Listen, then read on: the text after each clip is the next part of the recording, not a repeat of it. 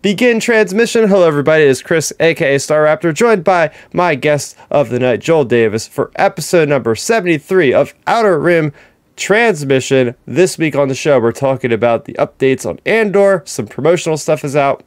We're talking about an update with Ron Johnson, as well as the recent books that came out this summer, including Brotherhood, including Shadow of the Sith, and including the novel of Han and Leia, which is The Princess and the Scoundrel. But first, Joel, tell us everything you do with Ion Canon, with everything with the Star Wars Underworld podcasting network, and just introduce everybody, because they might have seen your name in the chat from time to time on our live videos here on the channel.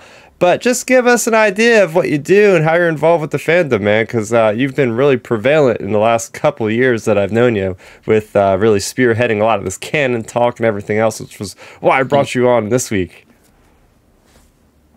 Yes, I love talking about canon. I have lots of cannons. A big cannon, small cannon. Hello, everyone. I'm Joel. Nice to meet you all in the YouTube world. Yes, I am half of the Ion Canon podcast. It's a podcast that buddy Matthew and myself have been doing for a while. I've done it for a year. No, it hasn't been a year yet. But it's getting closer to it. And basically what we do is we love to look at almost everything Star Wars, books, movies, TV shows. We mostly focus on the books and comics, and kind of see how it all kind of mixes and mingles together in a way, like the canon, like how does a book affect the story moving forward, both out of universe and in universe, from both timeline perspective and also just kind of like going backward retroactively. Retroactive canon is always fun. And then we're part of the Star Wars Underworld podcast network, along with the Ray side and some of the other shows. We've been on Underworld. I've commented on and super chat on Underworld before, even before we were part of the network. And we just have an all-around good time, as Dominic would say. And I just love talking about Star Wars. So it's like put those talents to use. That's what I've been doing, and having a great time doing it.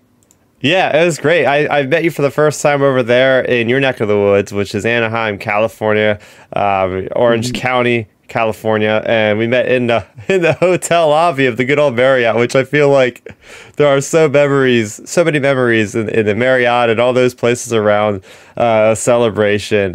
So it was great to meet you there and be involved with the fandom face to face with a lot of these cool people. Oh, totally. But I had such a great time. Yeah, go ahead. Oh no, I was gonna say I had such a great time, and being there, seeing everyone in person, it was such a great experience. Oh yeah, I cannot wait for what's gonna happen in London. I feel like there's a lot of big reveals that could be happening there. They're saving. I mean, we got D23 though coming up literally next week, so I would imagine that there's gonna be some bombs dropped off there, because I was, grabbing my research for the show as I normally do for the news stories, and I'm looking at StarWars.com and like, these articles haven't really been updated since like mid-August, some of these bigger stories. So it's like, it's obvious that they're holding their cards close to their chest. We know we're getting a Disney Plus Day, which will have that Obi-Wan Kenobi behind the scenes reels documentary. We're going to get the Friday, which is going to be the gaming panel. They have said the Lucasfilm Games is going to be there, so I'm very much thinking that Jedi Survivor will be shown there, because there's not any major gaming conventions, and there's no EA Play presentation this year, so that would be their place to do it. And of course, Saturday I think is the big day for the Disney Plus shows and the movies and all. So that's going to be a big last salvo for the summer with the Star Wars presentations and whatnot. So I'm excited for that. Me too. I think D23 is going to have some good reveals, so I'm looking forward to it. Heck yeah. So with Star Wars, what have you been doing lately? We have our segment, Our Week in Star Wars, where we just talk about anything Star Wars that might have, been in the forefront of our minds. I know me and you are always reading something or watching something. So what is it that you can tell the audience that you've been up to with Star Wars this week, man? Oh, well, I'm pretty much almost everything. I'm really looking forward to Andor this week. That's gonna be fun. I mean, not this week, but this month. No, yeah, this month. I'm not quite sure. It's so sad November. Hang on just a second.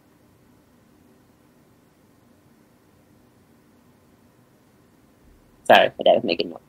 No problem. But let's see. I'm not looking forward to Andor this month. I've been, reading a lot of books. I'm trying to get through Princess and Scandal. I'm on chapter 23 for the slow burn, but I've been enjoying what I've been reading. Yeah. Mostly this Andor head focus. That's stuff I've been like really, really excited for. Quite frankly, it's the most hype thing I'm looking forward to. And that's about it in terms of like what this week of Star Wars has been. I watched Kenobi again on Hannah Rayside's YouTube channel because she did a rewatch of that. So that was a lot of fun. Yeah, that was cool. And that was about it. That was about my week of Star Wars. Just a lot of watching stuff and getting hyped.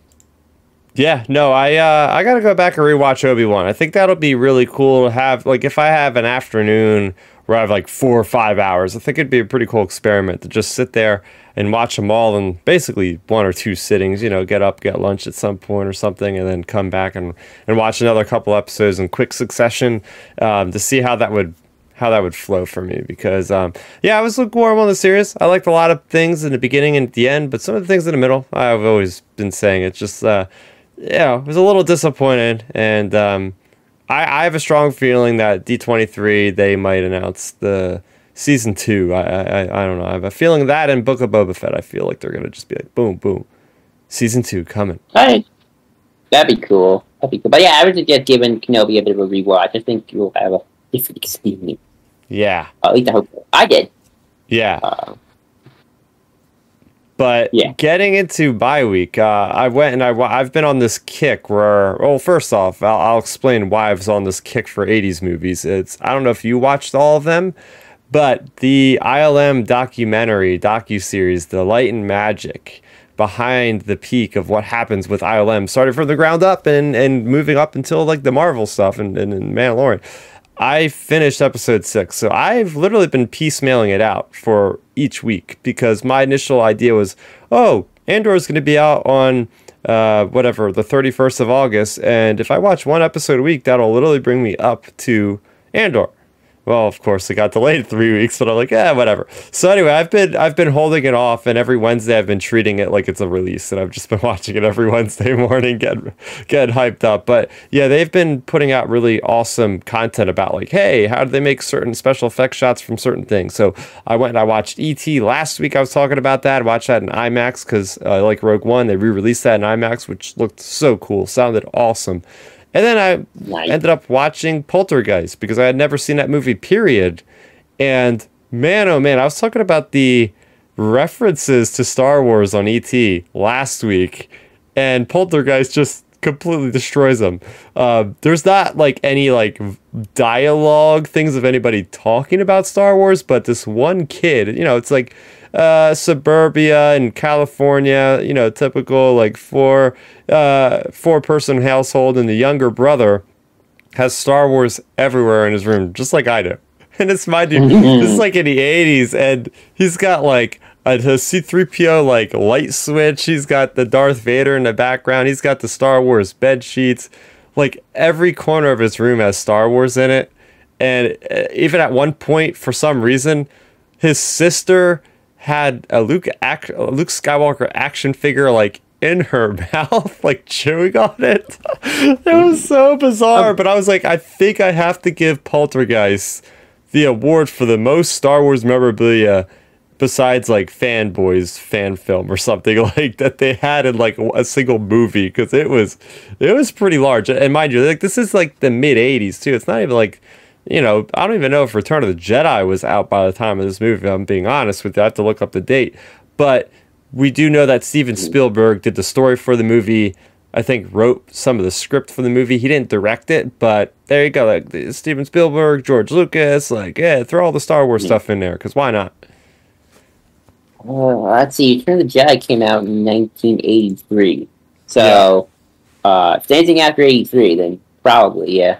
We got Matthew Negebauer in the chat, and he's saying, "Oh, sir, you're not talking about my basement." Yeah, No, we're not talking about your basement. we got the other half of Ion Cannon in the chat, and just quick reminder and housekeeping for everybody: we go live every Friday at 9 o'clock Eastern on Outer Rim Transmission. We also have the podcast available to download on all your podcast networks. That is over there on Monday at around 12 a.m. So for your commutes and everything else, it's ready for the work week for you guys. So getting back to it, yeah. So I had a fun time there.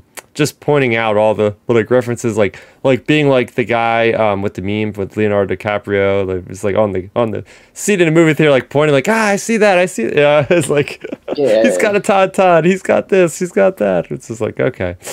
And now every movie has like several Star Wars things all the time. Look at Spider-Man, the Death Star and all that kind of stuff. Yeah. I remember. Have you ever seen the Ben Affleck movie Argo? No, I haven't seen that. I hear that won a lot of awards from what I remember. Well, at the very end of that movie, it takes place in 1979.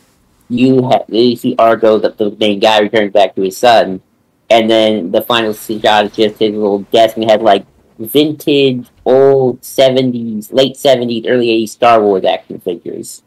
They got like the Darth Vader, the Boba Fett. This is before Empire Strikes Back had even come out. So, got like all those classic Kenner toy Star Wars action figures. Oh, wow. I think Star Trek ones lived around too. So, that was kind of like the final shot, and that was really cool.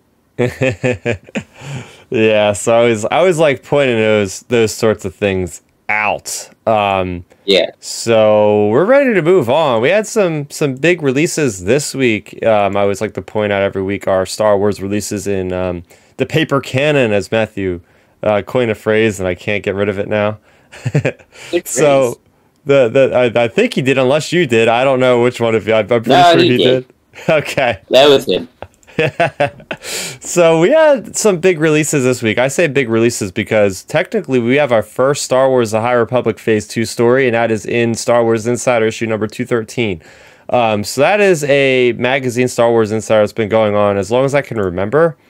I have signed up like a year or two ago for a subscription through some website I found online, which gave me like a heavy discount. And they ship me these magazines. It's got to be like 2 weeks earlier than they go on the shelf in the stores. So for me, it's like, yes, I'm like one of the first people to read the High Republic story. But it's called Tales of Enlightenment. And these stories are basically framed at this bar called Enlightenment on Jedha in the Holy City by the Temple of Kyber. You have this character that is basically our look at what is happening around the galaxy. So for instance, like the one story that they're on, it's part 1 of 2, and this one person that is a prospector for hyperspace travel, apparently Batuu exists back then as far as it being settled. Black Spire Outpost is about there 350 years before the events of Phantom Menace, because remember, this is like 150 years before Light of the Jedi, which is 200 years before. So it's like, I know you get into the math, it's like, where are we exactly in the timeline? So I would mark this as like the earliest canonical piece of Star Wars literature out right now, if you're not counting Legends, of course.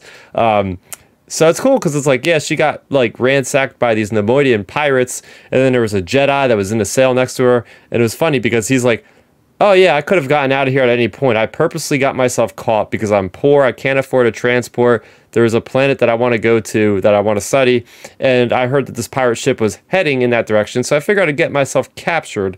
And then when I get to that planet, I would just basically retrieve my lightsaber through the Force, get it through the bars, cut myself out, and eventually get off of the ship. I was like, seems like that's a very annoying way to get where you want to be.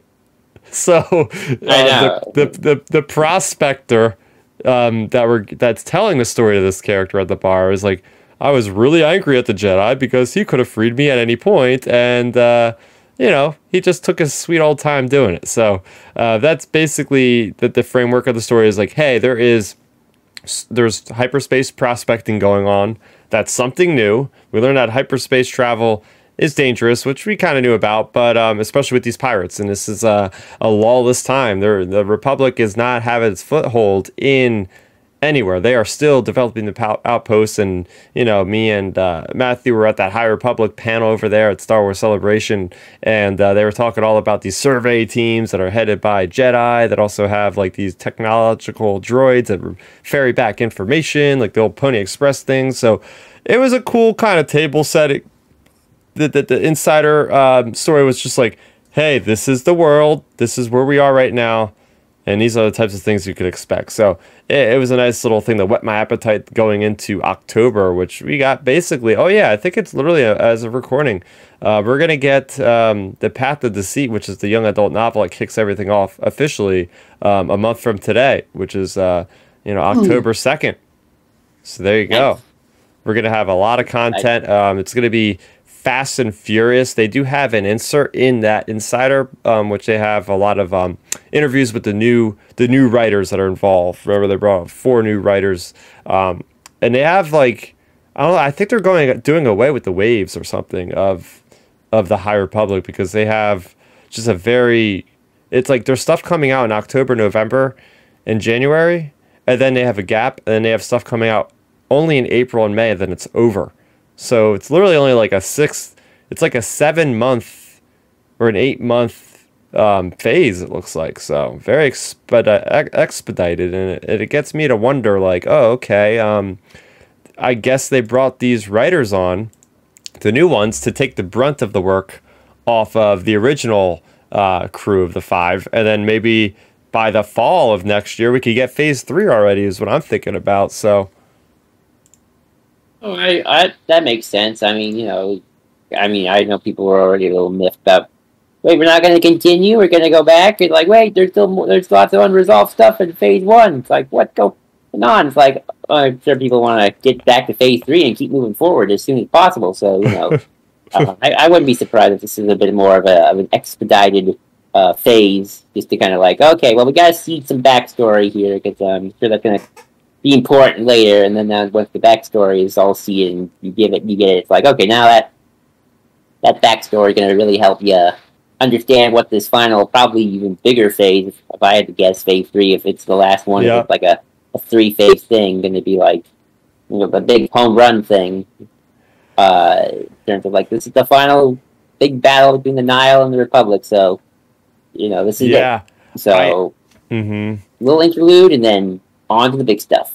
I think they kind of want to expedite it as well, because I was seeing reports earlier in this week, and I don't have official news stories on this, but apparently the Acolyte has like physical sets like already like in production or finished already.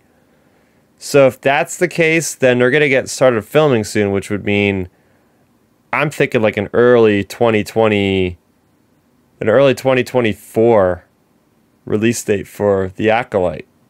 And if that's the case, they were already filming already. Oh, that maybe might be me. Oh yeah. Wait, they might have been, because they already announced the lead actress like back at Comic-Con. Yeah.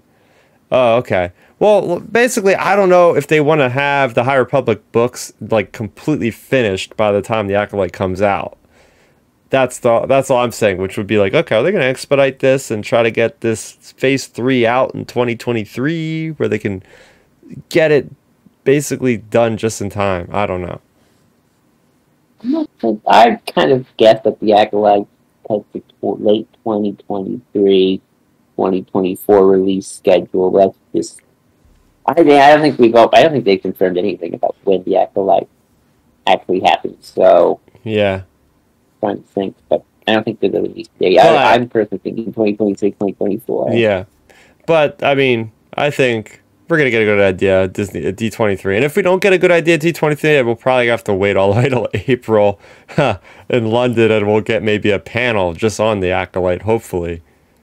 Well, that's exciting about why I'm excited that Celebration's coming so soon, because like, oh, okay, well, if D23 doesn't get anything, then, we get Celebration in April next year. It's like, okay, well, that's a lot closer than I expected, so that they must have something ready to start kicking off, so compared to the last 2 years, although, Celebration didn't happen because also COVID. So that shows me that they both have things to say, and also like, okay, we have we kind of now know when the avenues of possible release date things will happen. Oh yeah, oh yeah. And the other release we had this week was one that me and Matthew were talking about, and this is Obi-Wan #4. And man, oh man, like this series, it didn't really start off that strong for me, if I'm being honest. Written by Christopher Cantwell. It started off like the first issue was like a youngling Obi-Wan running around Coruscant, which is pretty neat because we didn't really ever see a youngling Obi-Wan. The next issue I was not a fan of, and that was one with Qui-Gon and Obi-Wan like in this dark world that apparently was like messed up because there's like some radiation or something like that. But it wasn't until episode 3, or issue 3, mind you, where they have the Battle of Abrion Bridge, which was a brand new thought of story battle for the Clone Wars, in which it's like a losing battle on all sides, and it's just epic in scope. There's different ships and Jedi and militiamen and all this stuff that's working. And then you have issue 4 that came out this week, and it actually addresses like the cost of war and what it does, like, you know, mentally traumatizing people, and how this Commander Mechadrex ends up going AWOL essentially, and just becomes like a nihilist and just starts, you know, blaming the Jedi and killing clones, and just like resides at the Sith temple. It's absolutely crazy, and the story was so good. Ooh, nice. I've heard good things. That's cool. It's nice to see the Clone Wars, like, you know, be all dark and edgy for like a day. Like, yeah, it's war. That's what's gonna happen. I don't know. I've always thought about the idea of like, hey, it can't just be the clone troopers fighting, right? There's got to be, well, we've seen like the Saul's freedom fighters on Onderon in the Clone Wars arc, but I was like, I wanted to see more of that stuff, and that's kind of what these 2 issues gave me, a little bit more of like the effect on the galaxy outside of the Republic and different things like that. But yeah, it just shows you that, you know, as many episodes as we got from the Clone Wars, I can still get more Clone Wars stories, and I'm not complaining. I'm like, give me more. I was like, Christopher Cantwell needs to get an ongoing series of just like battles that are, you know, of the Clone Wars in this style, because it's just, it's you know, very melancholy-esque, but it is just awesome action, and you get a lot of cool dialogue between Anakin and Obi-Wan, and Anakin is over there just like doing some stuff that he doesn't mean to do, and it's like Obi-Wan's there to kind of like give him a helping hand and all that kind of thing. So as we'll talk about Brotherhood later on, which very much has a lot of that too, it was great to just see more Anakin and Obi-Wan content, especially as we said earlier, having watched Obi-Wan Kenobi series recently. It's a nice reminder, and that's why they synergize these things, everybody. They put them out at the same time on purpose. Right, we're not getting a lot of Andor tie material though, which is honest. Considering it's probably the most transparent show they've had. Like, got Tony Gilroy giving an interview every 5 days. It seems like.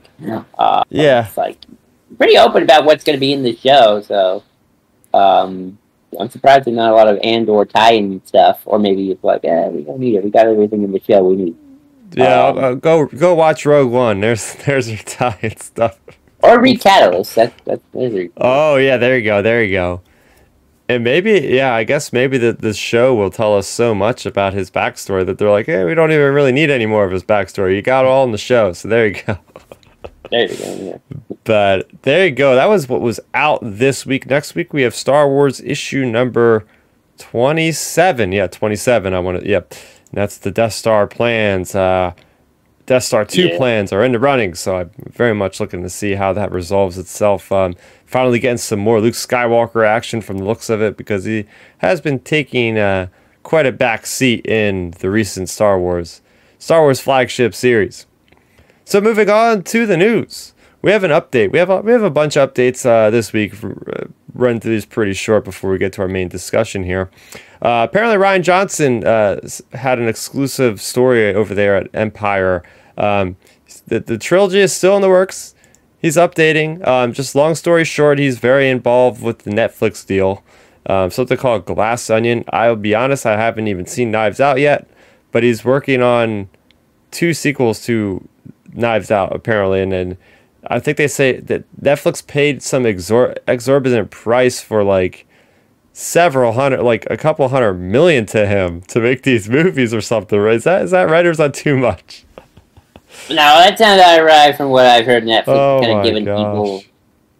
It's no wonder they're having business problems. Like spending Yeah. too much money on these. Yeah, really. Don't get me wrong. I've heard nothing but amazing things about Knives Out from anyone who's ever seen it. I haven't seen it myself, but I wish I did. Cause I've heard nothing but it's a great movie. But yeah. But I've heard like they're giving everybody just cash money. So Yeah, of course, brings up a lot of just what we think we're kind of done discussing Last Jedi. Of course, whenever there's some Ryan Johnson stuff comes out, and of course it gets the internet in uproar, and there's the debates that follow suit, as we could all expect. So be careful out there on the internet, because somebody might yell at you if you say the wrong things they don't want to hear. But yeah, it's just it's interesting to say, like it's just this project that got announced before The Last Jedi was even out in theaters officially. The Lucasfilm had given him an entire trilogy, and we get it. The trilogies are very much sacred to Lucasfilm. They want to make sure that they don't mess this up, but at the same time, it looks like he's probably gonna just have to finish these two movies before he even gets involved again. If that's the case, then the we fact might though not. that he's even said that in an Empire magazine, I think that's still a good chance of like it's still happening eventually. Remember, Indiana Jones is coming out next year, and I bring that up. Is it next year or this year? No, it's next year. I remember that was announced in 2012. So 2012, 2023. Oh my gosh! It took forever to get Indy 5. Talk about a pre-production time. If you really think about it.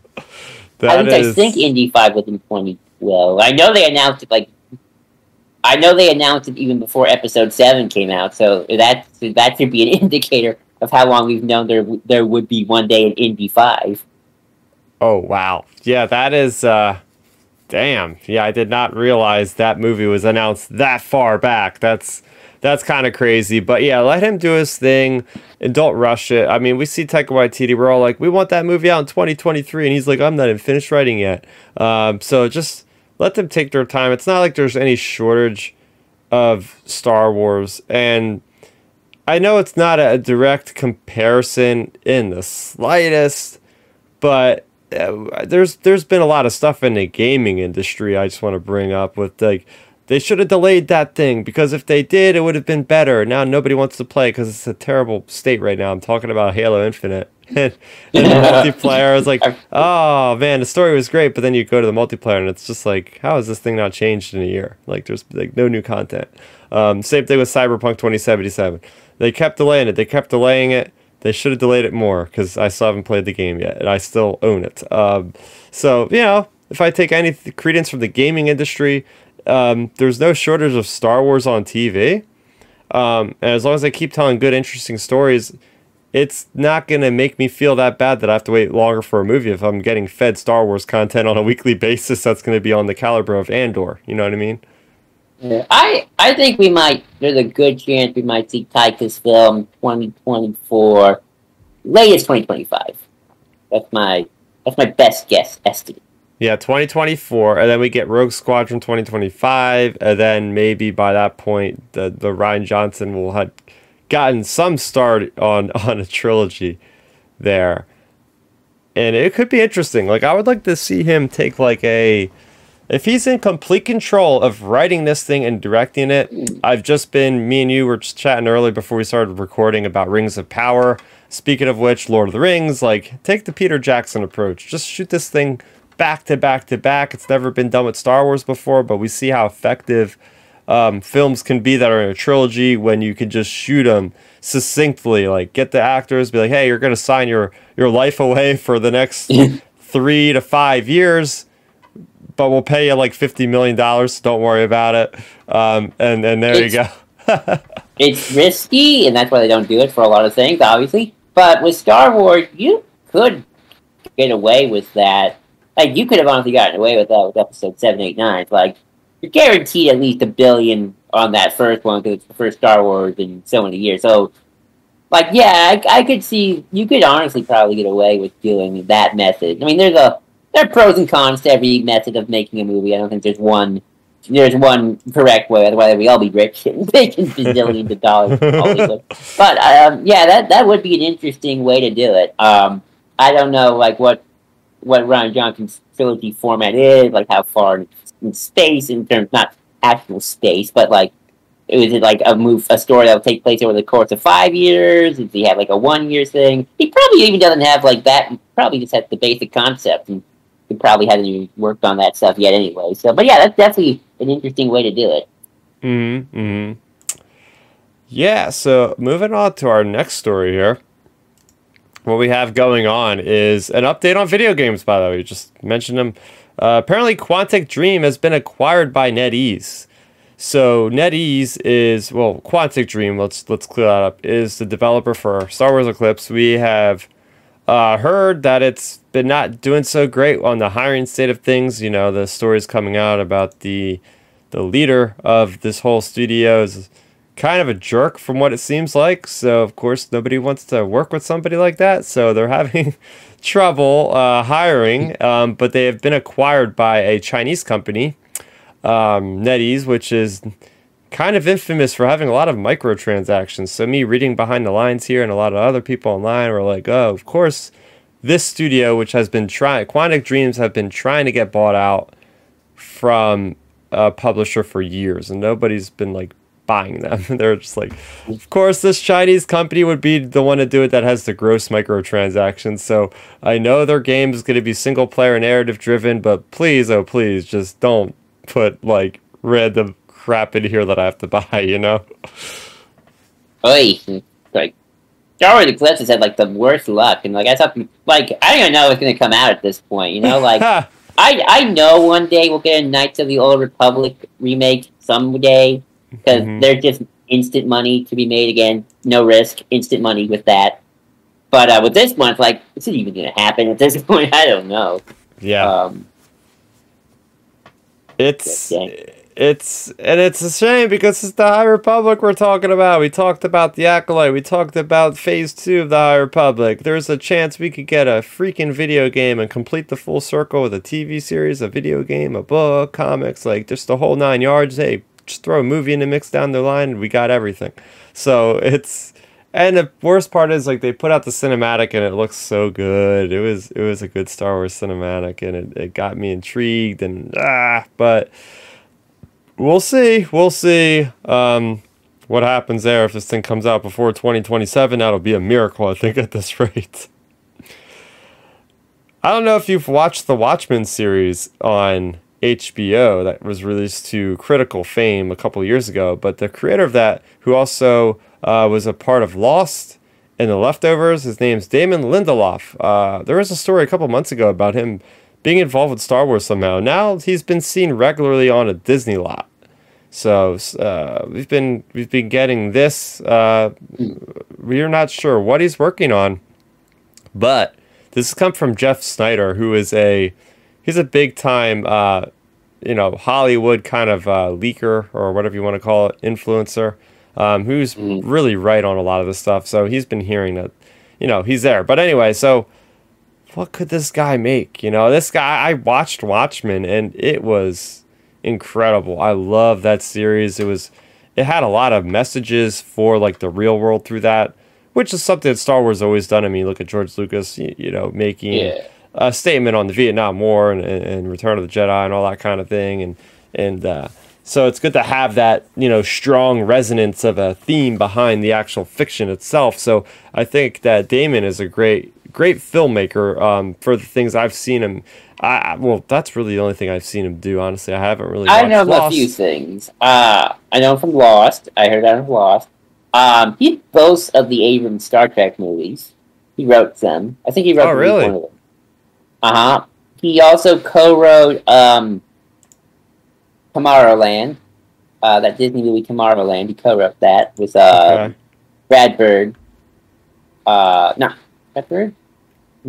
Yeah. He's the Pixar guy, right? Brad Bird? He did Brad too.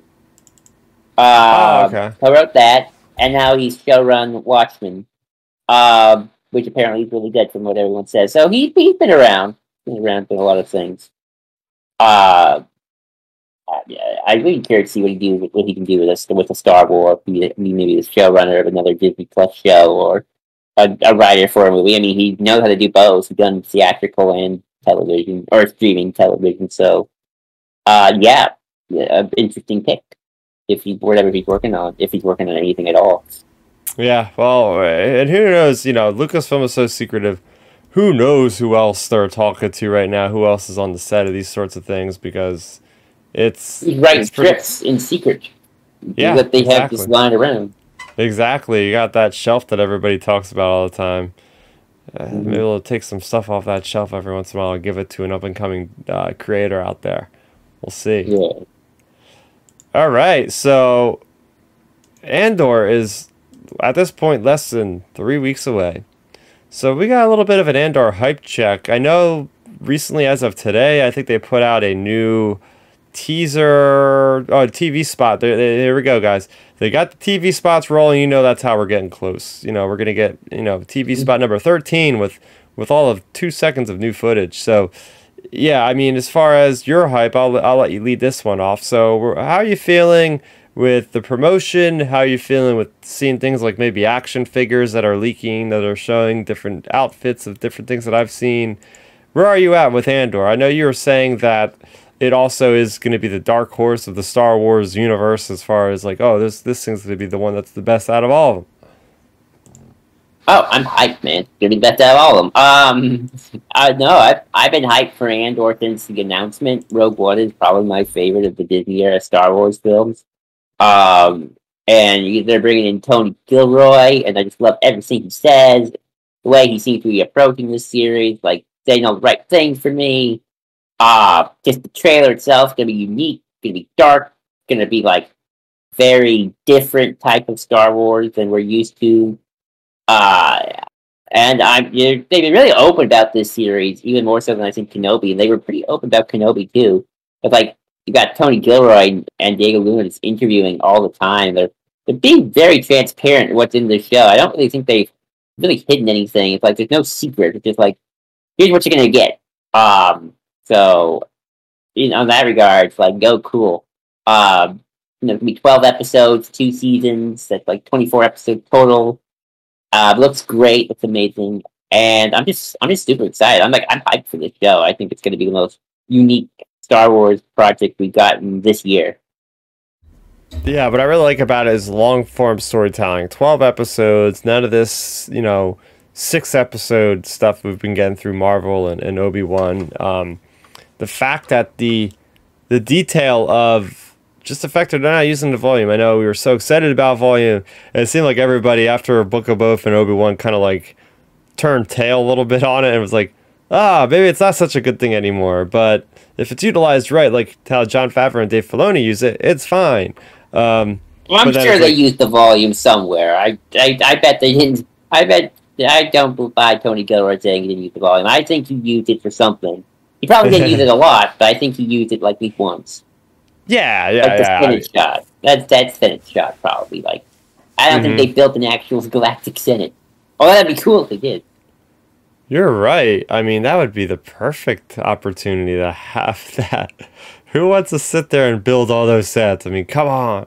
It's crazy. But, yeah, I'm really looking forward to the Coruscant of it all and seeing the Imperial holdings there and everything that's evolved from the political. We have been straying away from the political. After the prequels, most of the people back those days were like, get that out of Star Wars. We don't need that anymore. And then we got the sequel trilogy and they're like, where are the politics? There's no politics now. And then Lucasfilm's basically, I thought you guys didn't want politics. And it's like, yeah, we need a little bit of it. And they're like, all right, here we go with Andor. We're getting a look at the Imperial seat of power. And I'm very curious to see if we even see Palpatine because, us book readers know that, he's infamously not ever really at those meetings. It's like Mas Amedda that's doing most of the delegation and, fake bills that aren't really doing anything. So I'm very curious about that whole procedure. Is like, how do you have a government that has thousands of seats on a Senate, but like nothing happens? Like ultimately down the line, it's like, Emperor gets the bill in front of him, veto, or something. Like, no. He signs it, and then he just puts it in his filing cabinet, which is just the shredder. Like I can't wait to but- get Mon Mothma's perspective on all of this. I think that's gonna be like the best parts of it, you know? Oh yeah, yeah.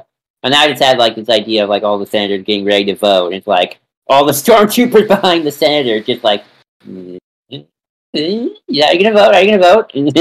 But no, I'm excited too. It's like this seems like it's like the first time Star Wars is attempting an actual political thriller type show. I mean, there's always been politics in Star Wars, but they have been political thrillers. They're not like, you know, House of Cards meets Star Wars. It's always been, you know, just Oh the man. politics. Like I think it's the closest thing you're gonna get to that type of politicking, as it were. You know, obviously Mon Mothma is a senator, and she did basically in the Capitol. So you know, she's gonna be dealing with a lot of those people, and you know, you got Andor, or that I like to call him Andor, because that's what they bring to that one guy called him Andor. Oh man, Lithium, yeah. Andor has been, you know, he's doing the grunt work. You know, he's doing the things that must be done to win the war. So, and obviously we're gonna see Saw Gerrera, and he's doing lots of things, questionable things against the Empire. I mean, the Empire. So, I don't have that much of a qualm against it, but you know,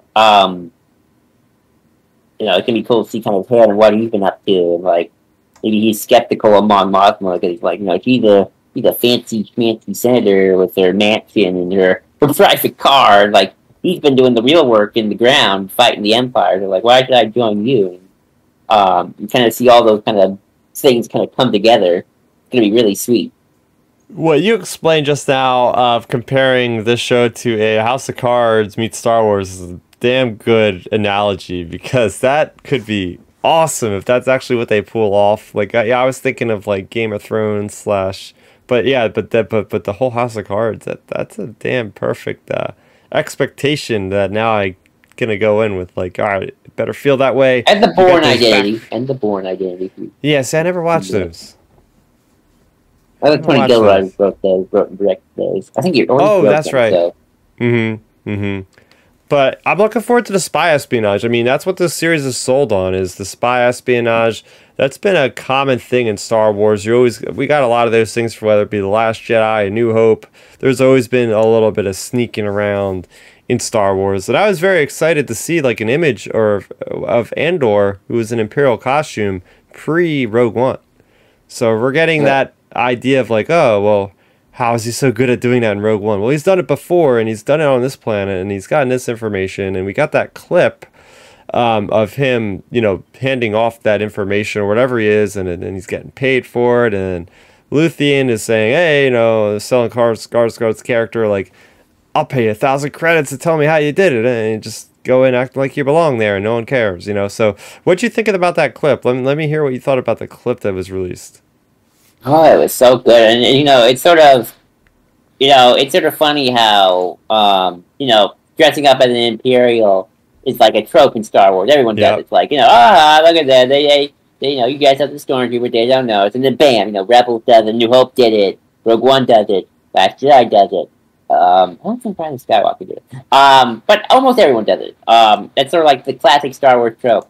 But I like it here because it's like, it really kind of like, it takes that kind of goofy trope, that kind of but here it's like, oh no, there's an actual reason why this is happening. It's like, the Empire are a bunch of elitist nuts. And, you know, they are evil, and they think they're better than everyone. So it's like, riff-raff like you getting into our facilities.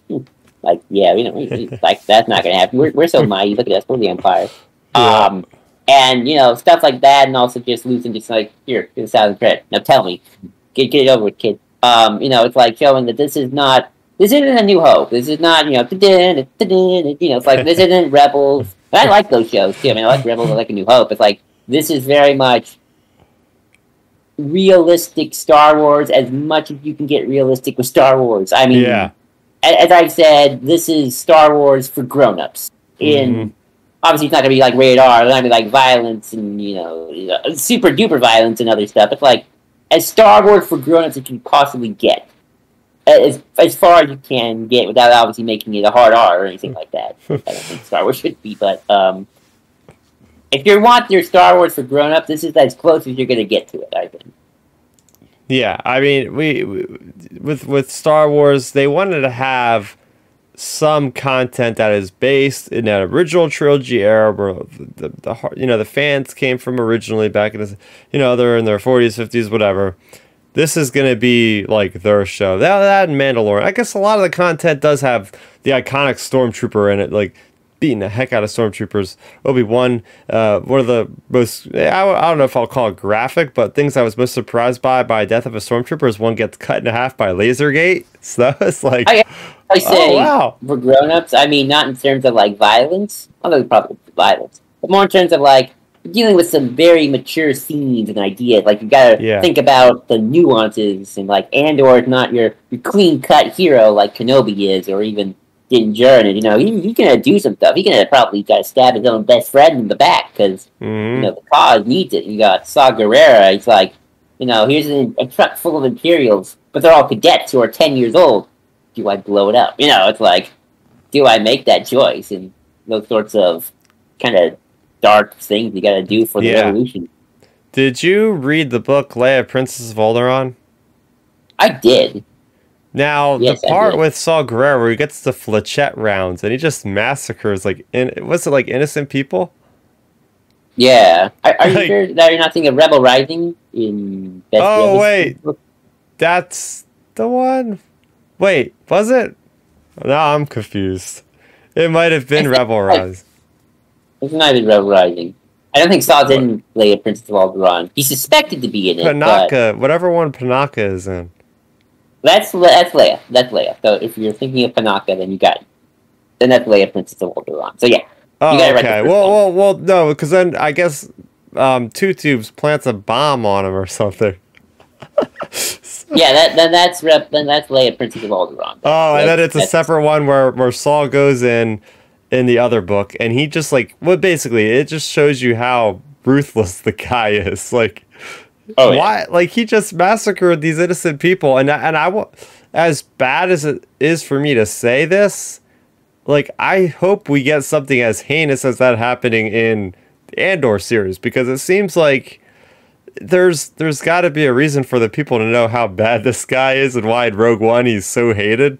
Like, they haven't really gave us a reason. Like, they showed us people being interrogated by the Borgullet. But I mean, that's not super bad. Like, let's see evidence of Saul just going on the gray line, like skirting between the edge of evil to get his own. Like, let's see that and see Mon Mothma's reaction, because then we see in Star Wars Rebels how riled up Mon Mothma is, but we still don't really see why she could be rationally that mad at him yet, in my opinion. So I'm hoping we get the fact that we got Saw Gerrera on the poster of the darn thing means he's gonna have a lot of screen time, in my opinion. I hope he does at least. Oh yeah, I hope so too. Yeah, I would like to see it. And that's the thing, I haven't been looking into this as much as I would for a Star Wars movie as all these other characters, and I don't think there's a lot explained about. But if you look at this poster, there's 5 or 6 characters that I literally know nothing about. I don't even know what their character names are. There's a character in an ISB white uniform. There's several settler looking people that come from probably the same planet that Andor's. I don't know who these people are or anything, so I'm kind of going in with a blind eye right now. So that's really exciting. It's just I don't know anybody. You should. I think you should. I think Andor is very much it's the dark horse of this read coming out this year. I mean, Book of Boba Fett, Kenobi are obviously legacy characters, so they kind of do a little bit of their own heavy lifting with their marketing. Kenobi especially was the big one that everyone been clamoring for years, and then here's old Andor. He's not super new. He's 6 years old. He actually is 6 years old, because Rogue One is 6 years old this year. So he's been in the fight since he was 6 years old. To quote the movie. But no one's really kind of had their super hardcore deep notions of what the Andor's past is like, outside of unless you read a visual dictionary or something. So it's going to be really cool to kind of see people just kind of coming in with like really no expectations whatsoever, unless you're like a diehard Mon Mothma person who like has a very specific need for Mon Mothma, like nothing, which I don't think a lot of people are outside of maybe a few book fans like myself. Yeah. But I mean, yeah. So I'm looking forward to Andor. I still got to get out to the movie theater and watch the IMAX, watch the new preview. Did you get a chance to see it? Are you planning on seeing that in the theater? No, I don't have the time. Sadly, Me I neither. wish that would have been amazing to see Rogue One in IMAX. Yeah, I think Like, it's gonna be there for a couple more weeks. I think. Um, that's- But yeah, I know the IMAX theaters are few and far between. I used to have one in my neighborhood, and then of course the pandemic they just went out of business. So it's like, son of a gun, now I have to travel like 25 minutes, which is a lot better than some of the people I've heard that have had to make the pilgrimage to see the mighty Rogue One in theaters again. So we'll I mean, I see. have a few IMAXs around still, so I've been lucky in that regard. But There you go. So getting into our main topic of discussion, oh man, we're talking about the good stuff here. So I want to say it's worth noting that we're talking about the Del Rey novels, and specifically, I know that Padawan came out. That's technically a young adult novel, and so we're just focusing on Del Rey because I put out a tweet. I finished The Princess and the Scoundrel, and I was just like, man, oh man, 3 for 3 on Del Rey. This is the kind of stuff I like, and I know you're gonna have quite a bit to say. We'll go through each one of these books individually about our favorite parts and big things that happened in them, broad strokes, and how we felt. But it was great to see these books coming out. Yeah, some of them were kind of tie-ins, but not direct tie-ins to like actual things happening. I mean, Brotherhood, yeah, they put it out because they're promoting Obi-Wan, but that story took place way, way before that. Shadow of the Sith, that was just done purely to enhance the sequels. And then you have Princess and the Scoundrel, which, yeah, I mean, it's kind of made in a way for the promoting the Galactic Star Cruiser Hotel. But it's cool to see that Del Rey had different books with different characters that we all love in completely different eras. You know, Brotherhood, prequels, Shadow of the Sith. You know, I would consider that more sequel trilogy stuff, and then Princess and the Scoundrel definitely more original trilogy stuff. All telling stories that matter, all telling stories that actually had huge ramifications for the characters that they have depicted in them that actually push the storytelling quite a bit. So, yeah, opening salvo, if you just want to talk in broad strokes, I know you're not quite done with Princess and the Scoundrel, but yeah, do you agree with me? Like, it was nice to see that they had this kind of diversity in the books that they had this summer. oh yeah, totally. These are the kind of books I like, maybe even more say than High Republic, and I've enjoyed what I've read of High Republic more or less. But that had its own little era. But these are the kind of books I really like because it's like you got Shadow of the Sith that's really expanding upon something from the movies directly. It's a big backstory for Rey and her backstory, also showing like what's life with Luke and even Lando in between episodes 6 and 7, kind of in their heyday. Brotherhood I really liked as well, just sort of as a really good character piece for Obi-Wan and Anakin. Plot-wise, I feel like it was a smaller scale, weird way. Like, it wasn't setting up any major thing, but I think in terms of just showing, here's Anakin and Obi-Wan at probably their best. And then for Princess and Scoundrel, I haven't finished it yet, but I do love seeing. I think it's to the part of the wedding, which is probably the most important part because they get married, and just kind of seeing, those early days post, early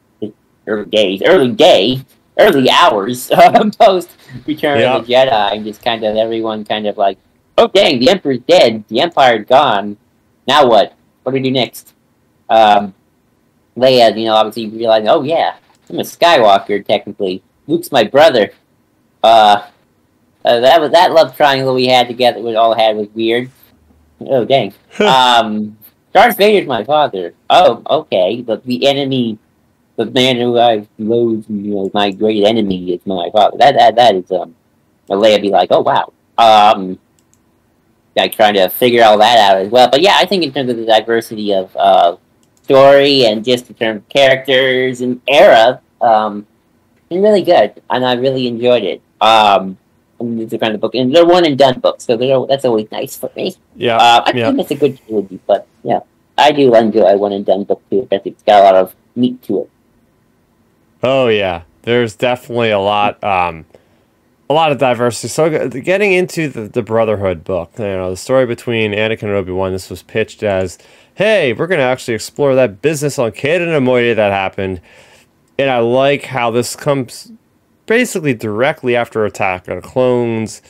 Just starting with, let's talk about Anakin as a character and his journey through the book. And what I really thought was quite interesting is how he's thinking of Padme first off, and just that kind of romance they have to keep, behind the curtain a little bit, and his feelings as a Jedi, and his duty and all that. I feel like that really was enhanced with this book, and it showed us a good deal of like how that is going. And we also had that young adult novel written by I forget her name, E.K. Johnston, the Padme novel, Queen's Hope.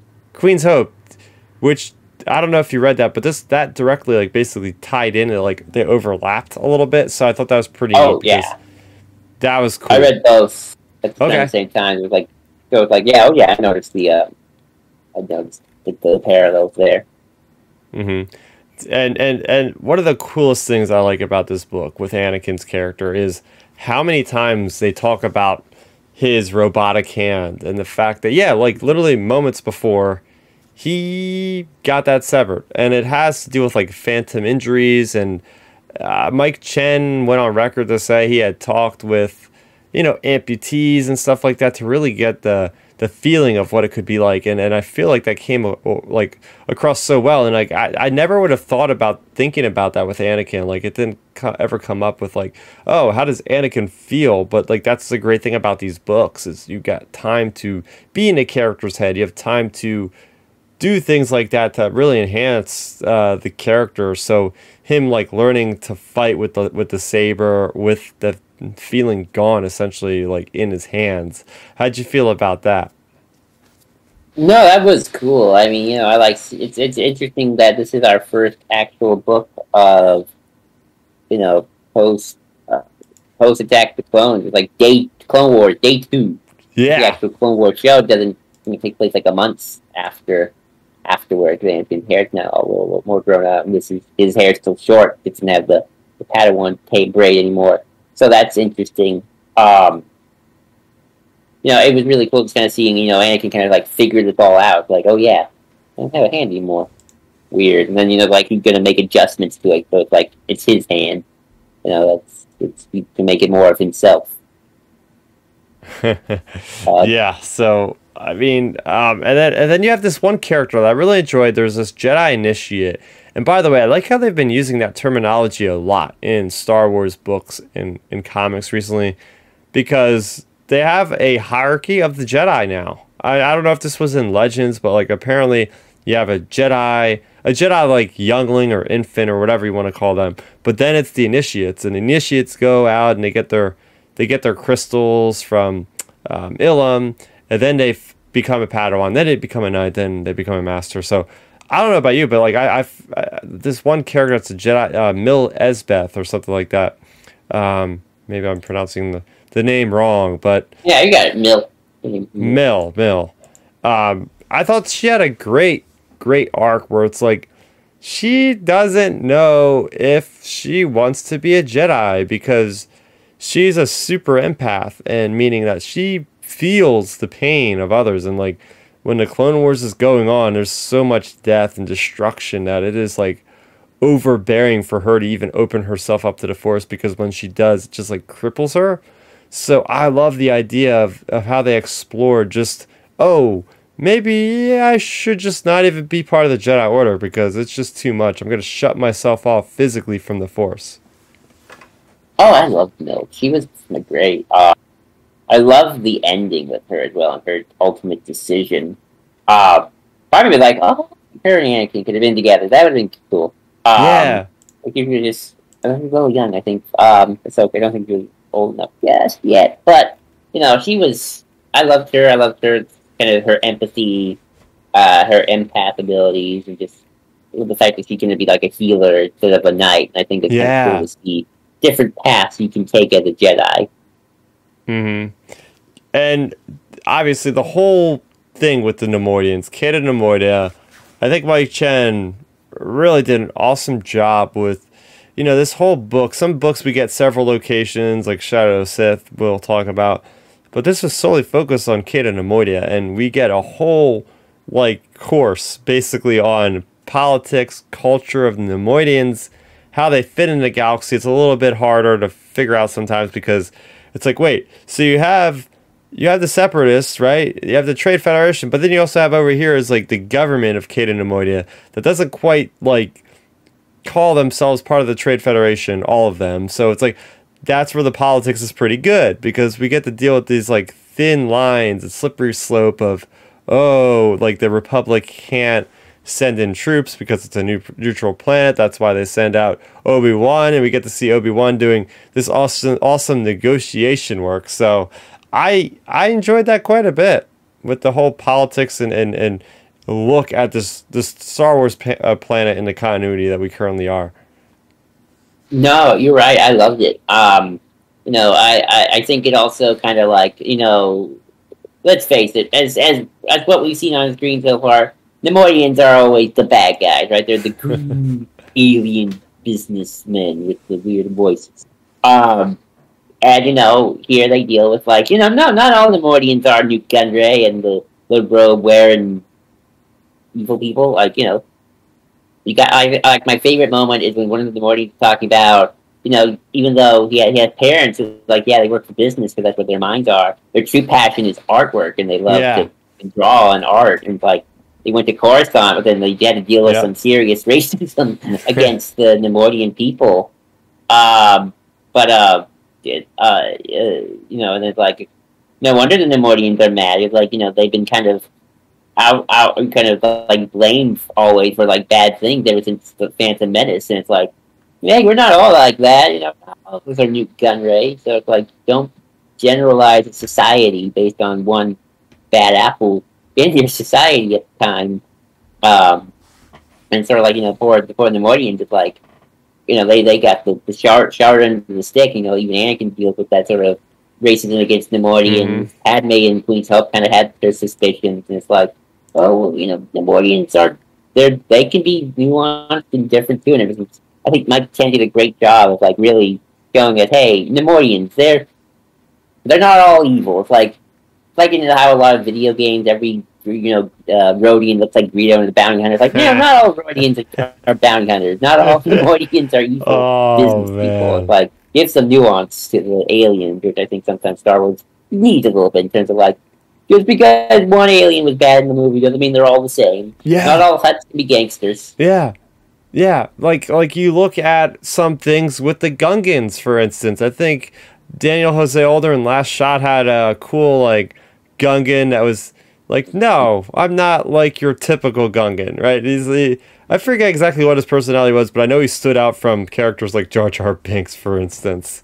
You have Gungan that's in Charles Soule's Light of the Jedi that's working underneath one of the Tempest runners for the Nihil, and he's this wet bub guy or something. So it's cool that's what the publishing could do so well with the paper canon, is taking some of those unfortunate things that happen with some of the alien characters and breathing new life and giving them new experiences and new personalities. They're nah, they're not all the same. They're not all talking the same and whatnot. They're actually their own individuals too.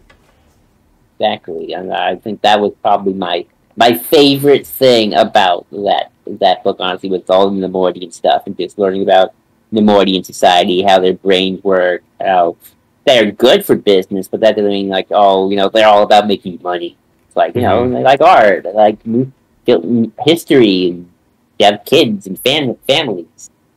Yeah, there's some great build up in this story. I mean, we all want to see Obi-Wan hanging out with Anakin, and I think it goes on for a little bit. I think it's not until the last quarter of the book where they actually unite on Kid and Nemoidia. Like, you have Anakin over here doing his thing, and Obi-Wan's already on Kid and Nemoidia, but by the time they do meet up, there is this epic moment where they're just all together fighting, and it's just like the dialogue between these two characters is done so naturally and so effortlessly by Mike Chen. It makes me feel like I'm watching a Clone Wars arc, right? Like, this felt like it could have been a Clone Wars arc, and that's probably the best like thing I could say about any of Clone Wars publishing, is if it feels like I'm watching a show, then they are doing their job, you know? Mm-hmm. Oh, totally. I agree. Probably my, if I had to rank them, and although I haven't experienced this down, but probably my second favorite of the three. Mm-hmm. Yeah, I will say that as well, and I cannot wait to see Rogue, the cool ass like ex Special Forces Nemoidian female, in some other things, because oh my gosh, like that was one of the strongest endings to an actual book I've read with Star Wars. Like, just the explanation of like the two blue blades, like one aggressive, one defensive, like cutting through the smoke and the fog. And then it's like, you know who those characters are, and they save Rogue. It's like, oh man, like I gotta see how she shows up later on in something. Like, it's gotta happen. Like, Mike Chen, make a Obi-Wan, like an Anakin story again in the Clone Wars somewhere down the line. Like I said earlier, like sometimes I'm like, do we need more Clone Wars stories? And then I go back to stories like Brotherhood and like the Obi-Wan miniseries I'm reading right now. I'm like, no, you can make all the Clone Wars content you want. I'll eat it up as long as it's good quality. Yeah. Yeah, no, I'm happy about that, and I hope he does another one, because his stuff is great. Especially again, if he does more Nemoidians, then like really be the Nemoidian guy and really build up that society. Although I do think they eventually have to have the stuff with his old girlfriend that we see in the Clone Wars, Duchess Satine. I think they did make a reference to her, and it's a couple times about how during the events of the Kingdom of Nemoidia thing is when Mandalore like professes their want to be neutral at that point in time. Like, yeah, so maybe he. So like, why is Lucasfilm dragging their feet so much with that story that everybody wants to know? Are they like purposely saving that for some kind of like upcoming TV thing? That could be my only reasoning. I mean, if Tales of the Jedi gets a second season, that could be something. An anthology show. So. Yep. We got my co-host in here, Ben Maynard. He's just stopping by. He's got company over from out of town, which is why he can't be here tonight. And Milton's also deposed somewhere. So getting into the next book here, I have a feeling this is going to be the one you like the most, and that is because it's also the one I like the most, and that is Shadow of the Sith. I'll let you undo the or unload the opening salvo of thoughts, and we can get into more detail along the way, because I actually went through and I made sure I pulled up my notes, my extensive notes of, let me see, how many pages of notes did I make with this book? 13 pages were those notes with this book. So I'll let you go first. Yeah. So what'd you like so much about this story? What did I like about it? Well, of course, okay, that, thank you. Everything. This was probably my most anticipated movie, book. It might as well be a movie with how good it was written. Well, it's a movie book experience for me. But what I liked about it was just like, this is what I like about the books, is like expanding on things that maybe the TV shows don't really want to deal with, because like, you only tell so much, but like this is still a good enough story to tell on its own. Really gives some like crucial backstory to like Rey, what her parents were like. Expand upon something within the movie itself. Showing us in between episodes 6 and 7 more directly with Luke and some of the original Phillips characters, seeing what they were doing. Before it all went to crud. I really liked Lando in this story in particular. Like, I realized it was a really interesting evolution of his character. It was cool seeing Luke kind of be like what sort of Jedi he was trying to be. Like, did he succeed? Did he fail? And they're like, kind of like, oh, you really are trying to be a prequel Jedi right now with like how you're dealing with Ben Solo. I love seeing Rey's parents, obviously, Dason and Miramir. Kind of like where did Dason come from? Obviously, Exegol, but like this sort of thing. Like, oh, he was a natural growing clone Strandcast person. Oh yeah. And then just kind of seeing like how Rey ended up on Jakku and whatnot. And obviously Ochi, got to see more Ochi and how that all went down. That's what I like. Just it's like almost. It's kind of like Rogue One in book form. It's like take a few lines from a movie. It's like have minimal backstory and then make a whole story out of it. So maybe not that. And obviously I like Kaiser, right? Kaiser, the sister acolyte with the mask. Oh yes, yeah, Kiza. Mm-hmm. I like seeing that and kind of, Epson Penchar, this ancient Sith, gave me very Legends, Star Wars Legend vibe with like ancient Sith ghosts who are still doing things that they need to be dead. And just overall, a really interesting book, and just kind of seeing what that little time frame of before, Ben Solo fell and became Kylo Ren and all that. So, yeah, I loved it.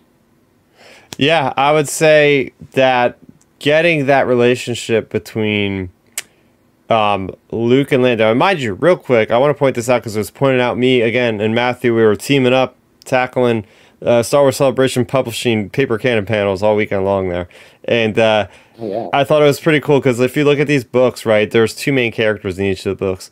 These books we're talking about tonight all have interpersonal relationships, whether it be Anakin and Obi-Wan, Leia or Han, or Luke and Lando. And it's interesting because you're like, wait a minute, Luke and Lando, I mean, yeah, they said a few words together to one another maybe, but they weren't like really best buds. So like, how did they end up on an adventure together, and how the heck is that going to be? And I think that Adam Christopher really pulled that off quite well. Just the slow build of like, hey, they are two completely different people. They really are. Luke is there. He's very pious. He's very just, in his own head, studying things. And Lando is trying to find his daughter. And it's been trying to find his daughter. And you get so much backstory. But you just see that there's moments, like you said, I think Lando is my favorite character in this because I never once cared for Lando so much as I did by reading this book. There's moments that just broke my heart when he's like, just reminiscing about his daughter and everything else. That just like, wow. And like seeing like Luke embracing him as he's literally crying. It was like, holy crap, this is like some really powerful stuff right now that is hitting me in the feels, man. Like, it was great. I think my favorite moment was when, the Lando was having flashbacks to his daughter, and Lando had his ice cream, and they were, he was in the little closet of cakes, and it's like, they're so adorable. It's like, oh man, like Lando had a happy life for a little bit. Yeah. Like this is Lando. He's like swashbuckling scoundrel Lando, now the family man. And it's like, oh, just watching that all just go downhill, and it's like, it's something like so much more tragic. But I love it. I love the tragedy to it. Like, oh yeah, I mean, I like how we get introduced to Lando, and it's the same old Lando. Like he's in this randomly like bar cantina, and he's playing sabacc, and he's trying to get some information, and we pick up with Luke, and it's like, yeah, Luke's just going out there trying to get artifacts. We see Lord San Tekka. I mean, I think fans have been like wanting that since The Force Awakens. Fans have been dreaming of, let's get the adventures of Lord San Tekka and Luke Skywalker, and we kind of got a little bit of that in this actual book. Seeing people like the archaeologist that everybody loves, the meme, Dark Sciences, Secrets only the Sith knew, and all that sort of thing. With oh gosh, I forget he's in that. Yeah, he's in this book. He had a weird accent in the audiobook. Did you listen to the audiobook, by the way? No, I read the book. Okay. They gave a lot of weird accents in the audiobook. They gave that guy a French accent. and Pride sounded like Jack Nicholson. Oh my gosh. We gotta spend Instead some time talking about Pride, because Pride was basically the cause of the death of Ochi Bestoon when you think about it, just getting him hooked on the alcohol, and then just the craziness behind who Pride actually is, like a guy that will have death sticks and kill Ewoks and use their fur as capes. Like, oh my gosh, this guy's this actual savage. No wonder he was so high in the First Order. Like even Hux would be afraid of him. It's like this guy's the real deal. But what I liked about this is they even went through, Adam Christopher went through and gave Ochi of Bestoon such a compelling arc. And it continues with Greg Pak's run of the Darth Vader ongoing series right now, picking up from Exegol, giving us that motivation that we need, that he's going to be the guy that wants to get fixed. Like he's got his eyes burned out by some giant Kyber crystal mountain there on Exegol, and he wants to get repaid. And you got the Sith Eternal cult. That was cool. But then you also have Acolytes of Beyond, and we've been wanting to understand what the heck those Acolytes of Beyond were since Aftermath Trilogy. We were supposed to get a story in this canceled Chuck Wendig comic years back where he was going to shed some more light on the Acolytes of Beyond, but having Kiza there, having all those people, it just like, it felt like the scope of this thing was massive. It was one of the bigger scopes of a Star Wars book, like you said, having to tackle some ethereal forms with these like Sith ghosts. Oh my gosh. And then it's like, holy crap, was that Palpatine actually talking to Ochi of Bestoon at that one point? It had to have been. Yeah, that was Palpatine. I think that's the thing about the book, which I find interesting, is like I thought I would be disappointed, but like no, I actually really liked it. Like it's called Shadow of the Sith, but I think the Shadow is more about Exum Panchar than it's actually about Palpatine. Yeah. But I like that in a weird way too. It's like, you know, you got Palpatine via Ochi doing his thing, but then you got, you know, this other Sith dude trying to do his thing. So I always like the idea of like Sith who are like independent of Palpatine doing their thing, even though it's from like beyond the grave. What was I saying? Oh yeah, but like, you know, it's just kind of cool. It's like you got this one dude doing one thing, and then Palpatine doing his thing on Exegol. You know, I wish we could learn some more about Exegol, and maybe they're gonna naturally just build it up with other things. I already feel like we learned a lot. Like, you know, the cloning facility's been there for a long time, and Palpatine's been clearly has had the had his clones been going on for a while. I like the fact that they tied into the Vader comic as well. It's a Jason left Exegol when Ochi and Vader arrived during that Vader comic. Yeah. So that was really that cool. was a good really time. cool connective tissue. Just getting more like I know that Matthew has a specific term from Ion Can has a specific term for this book. He's like the Reformation project for the Rise of Skywalker. What a reclamation I forget what the heck you might know it, but I love the term. I think it's Reformation Project for Rise of Skywalker. that Redemption Project. I don't remember. Start with an R. But Matthew, are you in the comments? I really think if you're a sequel fan, this is an essential book because you get so much from Rey and her parents, and you get a good idea. Like, I haven't watched Rise of Skywalker yet after reading this, but I feel like I'm going to look through it. I'm going to watch it through. You should read the novelization, honestly. Read the novelization. Oh, I have. Book, yeah. There's a lot more in that as well. Mm-hmm. This book takes a lot from that novelization. It takes the whole Lando's daughter thing from the novelization. That's not in the movie, but it's in the novelization. So that's something I like.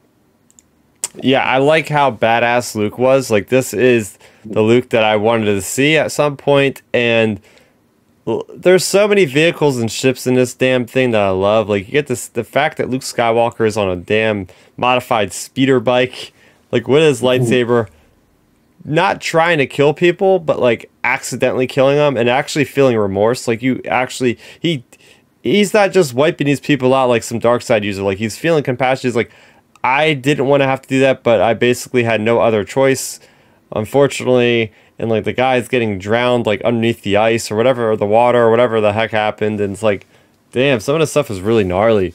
But that was really cool, getting to see his temple and understanding that it's a Legends planet called Ossus.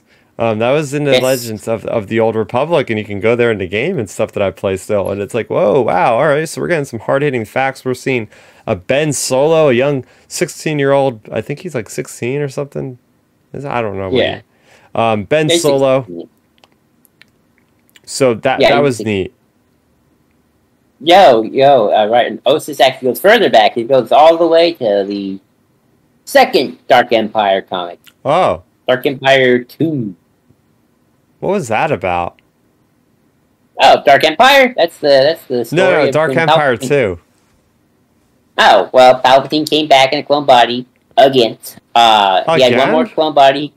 Yeah, so they destroyed the clone. He destroyed Palpatine at the end of Dark Empire, and then Dark Empire 2. You find out, oh wait, he had one more clone body that's still working. So now he's on his last clone body, and he's got this new super weapon called Galaxy Gun, which can Oh shoot my. missiles into planets and destroy them. And Luke Skywalker has got to find, and some new Jedi buddies of his have got to stop him. And at the end of Empire's End, they do, because Palpatine is going to try and possess the body of Anakin Solo and take over his body, the baby, and hopefully grow up with that. But then he gets stopped by Luke and his buddies. Oh, and Han shoots Palpatine in Empire's End too. They just shoots him. Yeah, this is- destroys the body.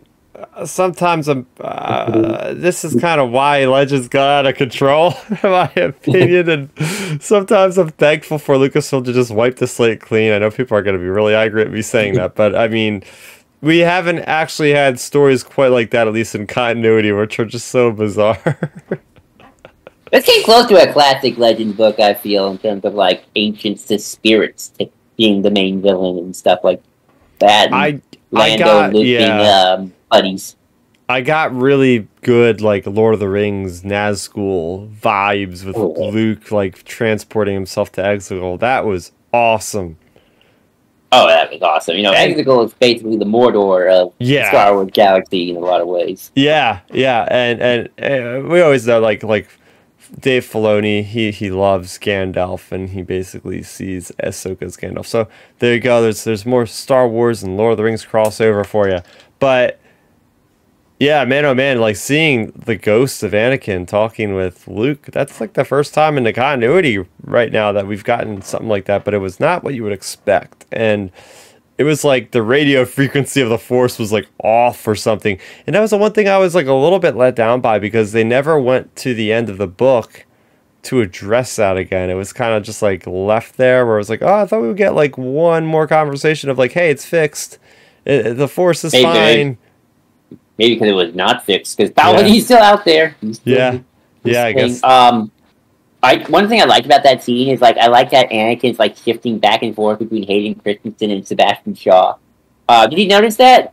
Where it's like he transformed to like they say like he transformed to like the elderly figure of his father, and then the younger version. So it's like it's going back between OG edition and then special edition Anakin Skywalker. Yeah. That was cool.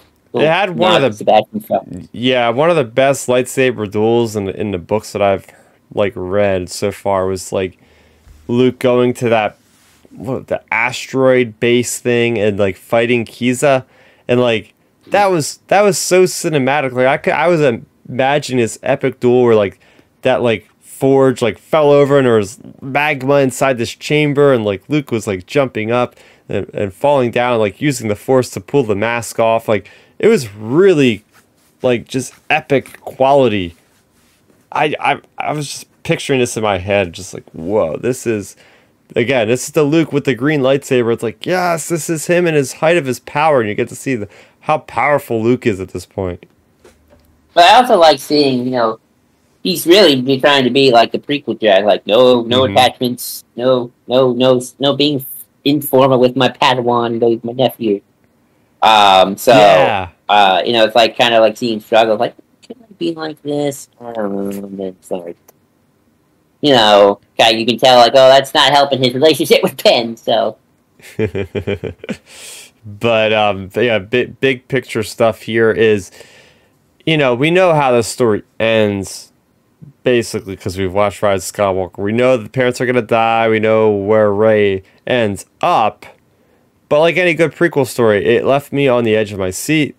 I was wondering, like, ooh, what's going to happen for Ochi to end up here dead and all this. And it was kind of comical how that all happened, where he just gets so drunk that he just he loses it. That's Ochi for you. Oh, one thing I really like though is that, and this is actually kind of interesting. I didn't realize this until just now.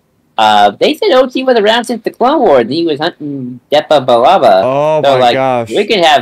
we can even now have more Ochi stories even before the original trilogy. Like, been doing this Jedi hunting for the Sith thing forever. That's what I always wanted to know, because when they first announced how he was a Sith hunter, I was like, really? He's a Sith? But no, he's a hunter that works for the Sith, hence Sith hunter.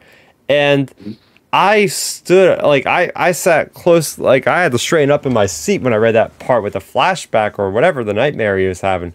Because a couple months prior, I had read this Shatterpoint novel, which basically that's what the story was being told, where they're in a jungle planet. Depa's there, Mace Windu is there, but I'm just sitting there wondering, like, oh, did this actually happen? Like, was he actually on that planet?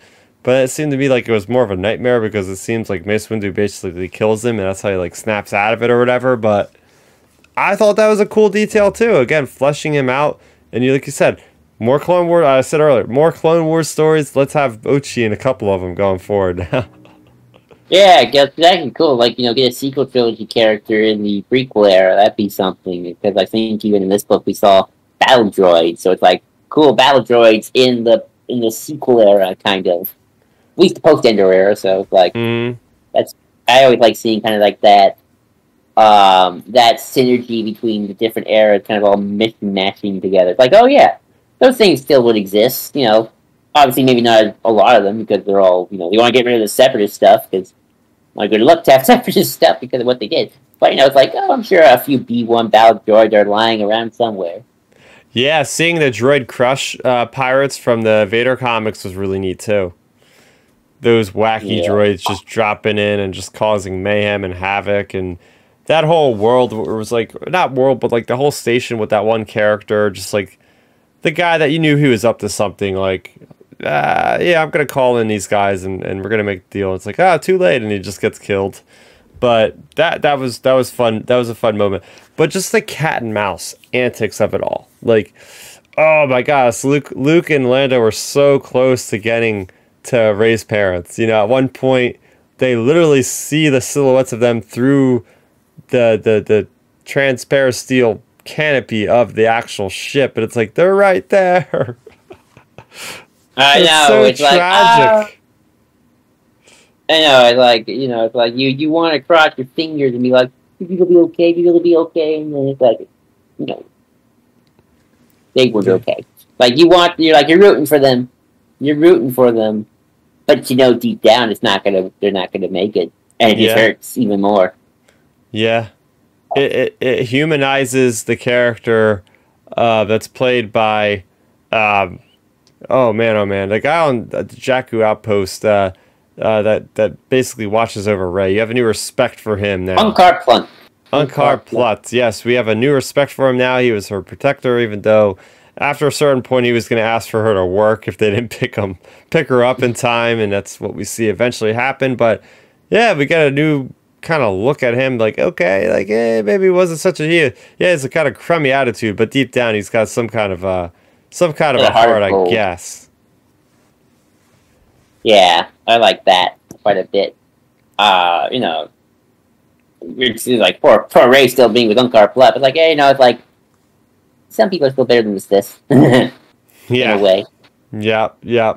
So, yeah, just this is probably like right now sitting somewhere near like the top 5 of the Star Wars canon books for me so far. I would say definitely in the top 10 for me. So probably my top 5. Yeah, it's probably my top 5. Maybe number 5. I have to go through my list again, but I probably would put it in number 5, or in the top 5 spot for sure. Yeah. And getting on to the last book that was released for this summer, that's The Princess and the Scoundrel. So far, you have read through the first third. I'll just give a quick little spoiler-free summary. This book is all about the wedding, of course, of Leia and Han. It's shortly after events, as you can imagine, after the Battle of Endor. And they are on the upswing, but the Empire's still around. So we have Leia, who's trying to basically show the galaxy that it's safe to go out again and have fun. And the New Republic is in its fledgling state. So they're trying to just show the people that, hey, new government is going to keep you safe.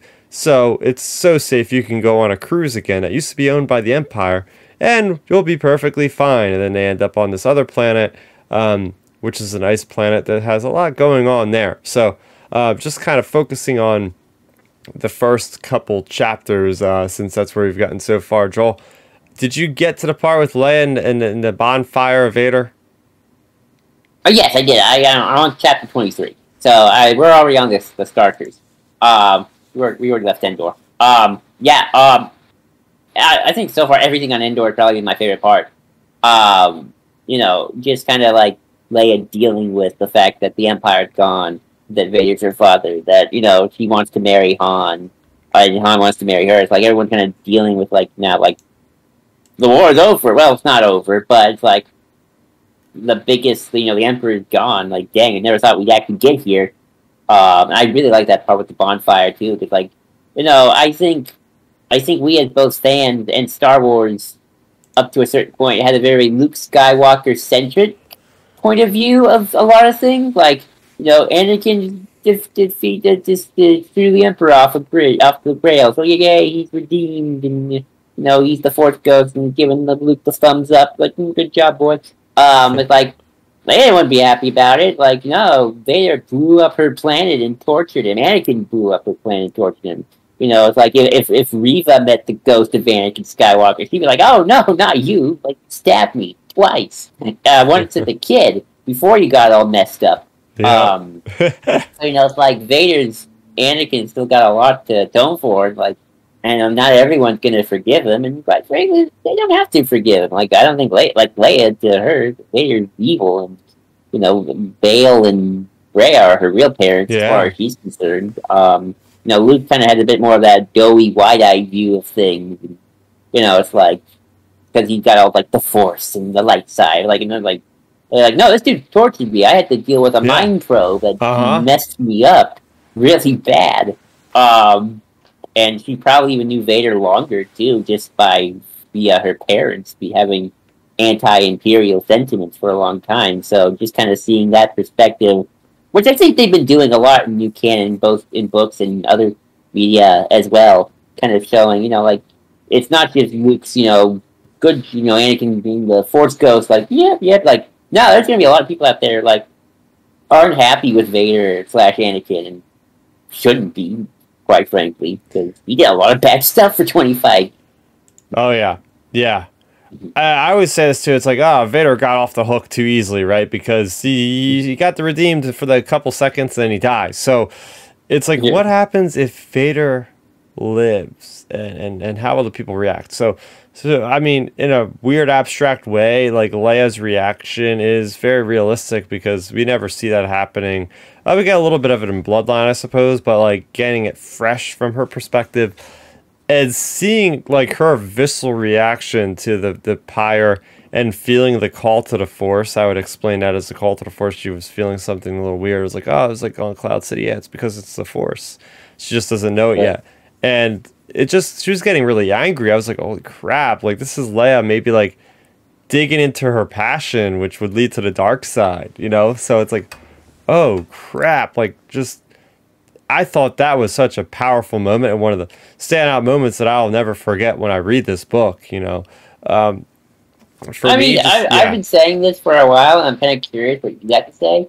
I've always had this, like, opinion in my head that, like, if Leia is like any of her parents, like, sometimes like, oh, you're more like your dad, you're like your mom. I think Leia is actually a lot more like Anakin in both her persona and kind of her passion. Like, Leia's response to the First Order coming is, I'm going to start my own private militia and go fight them. Very Anakin kind of, think later, let's get to it. Come on, we got to do stuff to do, and I always feel like Luke did a lot more. Even though Padme, like Padme into politics, I think, like, Anakin's got a lot of that temper and that kind of brashness to her. And Luke, I think, even though he's the Jedi, he got a lot more Padme kind of calmness, and obviously, like Padme, he still believed there was good in Anakin the whole time. While Leia obviously not a lot less forgiving, and I think Anakin is also a lot less forgiving of people in a way. So I've always I felt like New Canon started positioning it as like, if Leia is like any of her parents, she's actually probably more like Anakin than even she probably would care to admit at that moment. Oh, that's a really interesting perspective. Putting it that way, I love that, man. That's really cool. Just we think so much of Padme, her, right, the daughter, but yeah, you're right. Like making the militia, all that stuff, being headstrong. I could see it. I could see it. So, and speaking of Leia, like we get some moments where she's just dealing with just the ramifications of everything. And this is later on in the book. Just like, hey, like I have to choose between duty and between a new husband. Like she doesn't know how to relax, and I think that's so realistic for, again, a lot of people, bringing the story down to earth, making or something relatable. It's like we get caught up in our work so much, and it's just like sometimes you just gotta take a step back, right? This is freaking vacation she's on, but she's making all these damn calls. Like even Mon Mothma. Okay, we got a Mon Mothma, playing Mon Mothma in this book, by the way.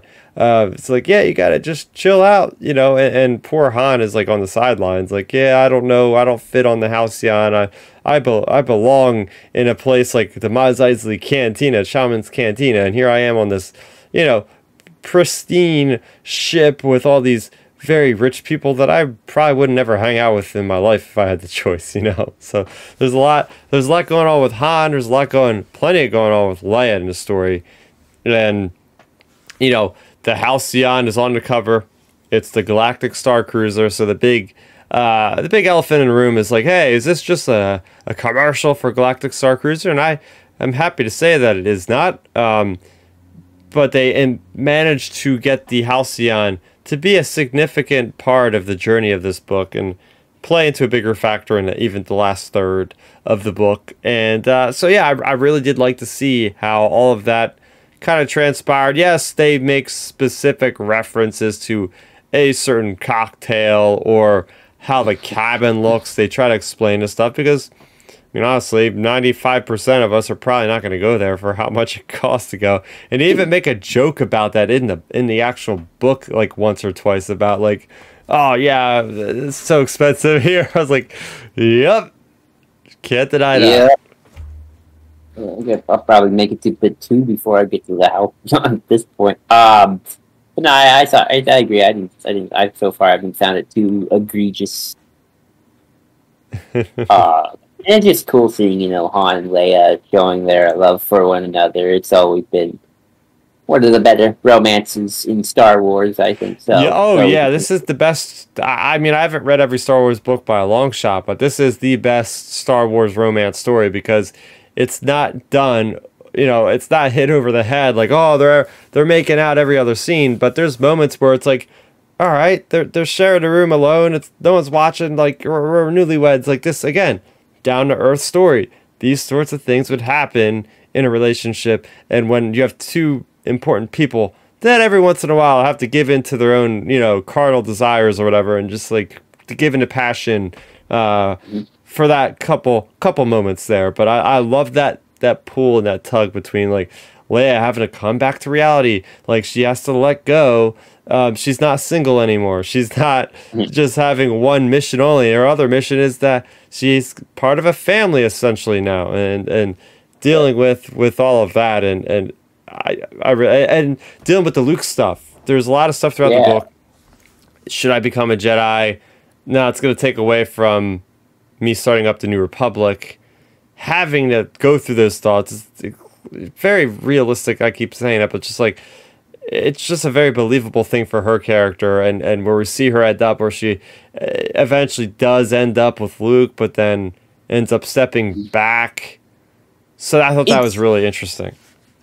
Yeah, I like the Luke stuff because, like, he seems so isolated, even when he's with his friends. Like, that's why I feel like desperate to get Leia to join him, because, like, someone who could understand the weight of the Force, but, like, he just seems so lonely at that moment, 'cause, like he is right now, the last Jedi. So it's like even when he's with his loved ones and friends, kind of in a different like plane of existence almost. It's kind of sad. Yeah. Like It really is. You see that, and it's just, huh. Like, that could be how he ends up. It is sad that way. Does he become lonely? Because we see what happens in Legends, right? He does have a wife, Mara Jade, and have a kid or two. Does he have a single kid or more than one? I do not know, one, really. Just one, right? one. Is it Anakin? Yeah, I think Ben. Ben. Oh, Ben. See, I'm so the guys on the other co-hosts of mine are so is getting on my case about me not knowing anything about that stuff. It's like how, but hey, I'm rusty, all right. But it is interesting, and just everything with this book surprised me. I feel like there wasn't anything that stood out to me that was like, oh, this is egregious, or what the heck's going on here as far as like the Galactic Star Cruiser.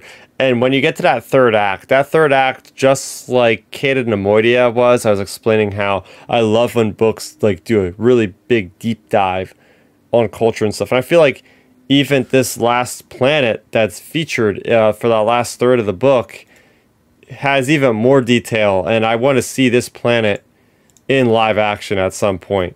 This planet would be really cool to see because there's something that happens at the end of the book that would make a very, very interesting sequel tie-in connection, and that's what I'll say about that. I'm trying to pull up actually what the planet's name is called. It's something with an M here, but yeah, it's definitely. Oh, it's called Matters. Madurs. It's an ice planet, but it's not like Hoth. Hoth is like inhospitable, but these people actually make like this planet habitable. There's not as much like heavy winds, and it's more ice than it is like snow and tundra. So it's a cool culture that they built up. All the people, just the way of life, and how the people act, and how they get food and everything. Like they really get a good deep dive of the culture here in this book. And Beth Revis, I got to give credit. I don't think we mentioned her name at all. So yeah, Beth Revis wrote this, and she's the writer, as we mentioned before, of Rebel Rising. So there you go. That was another one of my favorite books. So yeah, definitely that Rebel Rising would be my top 10. So yeah, good pick. But one last topic I want to talk about. I think you mentioned this. I think Matthew mentioned this. Lucasfilm and Publishing has created such a in-depth, interesting passage of time between right after the Battle of Endor into the last moments on the Battle of Jakku and Battlefront 2 and Lost Stars. We have so much content, whether it be the Aftermath trilogy to the Shattered Empire to Alphabet Squadron to Star Wars Squadrons to Battlefront 2's canon. There has been so much awesome content from that canon perspective that has really been awesome to see the publishing take a forefront to the point where Operation Cinder, which is showcased in all this, is even mentioned in The Mandalorian Season 2, Episode 7. So I want to get your take on this, like about how do you think they have been doing this, and could we even get more stories in this time period? Because I feel like we're running out of room, but I love this fertile territory where there's still sects of the Empire that are fighting, and we get stuff like the Uprising game that is mentioned yet again. Governor mobile Adelhard. Game, I tell you. Like, oh my gosh. That mobile game has gotten more references than anything else. Like, dang, it's like this mobile game that I don't think anyone ever played. I know I didn't. It's like, and now it gets now it's everywhere. It's like every book talks about it. I don't even think it's on anymore. I don't know, but no, it's kind of amazing that the Endor to Jakku 1 year period is probably like the most cohesive era so far in terms of like, there aren't that many contradictions. It's the more like, like maybe the only thing I can think of is like Rack's going to get mentioned a lot instead of outside of the Aftermath trilogy and maybe Battlefront 2. But outside of that, like, you know, the Endor happens and the Empire kind of scrambles. And then, you know, Operation Sindor takes effect, and then the Battle of Jakku, and then it's what's left of the Empire retreats into the unknown regions. So, you know, it's a very busy year. I think they're doing a good job. I don't know if there is a lot of story left to tell outside of maybe what the heck did Luke Skywalker do during that first whole year? Like, he did Whisper, but like, we see him once in the Battlefront 2, but he's just looking for Jedi artifacts, and then it's sort of like, well, I don't know, like, there's a legend he meant to the Battle of Jakku, maybe. Yeah. But it'd be interesting to see.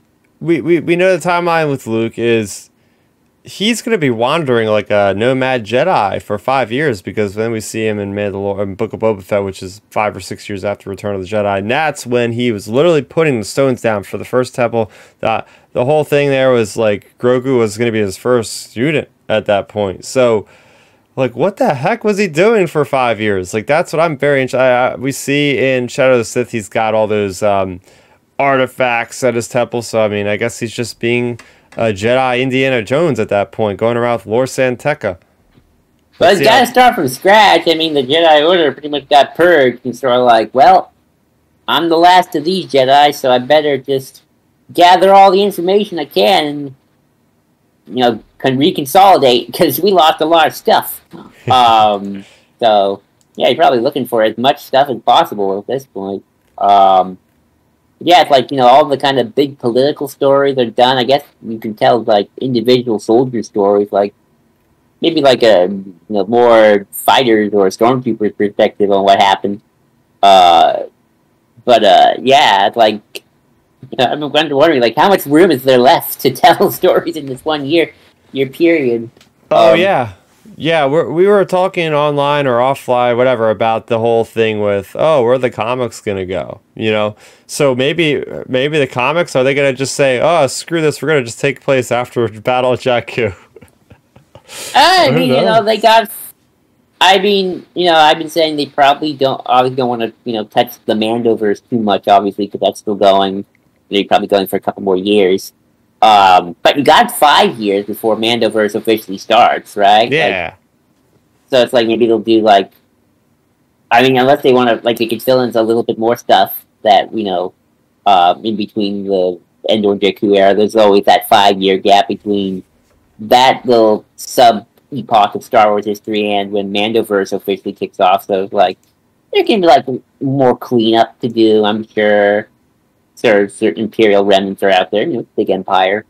Probably be more fun as little mini adventures to tell. I mean, who knows, right? I mean, who knows what the future holds. Yeah. Well, but there's so much more in the future. Our next novels we have are going to be kicking off The High Republic. We got The Path of Sea by Tessin Grant and Justine Ireland coming out on October 2nd.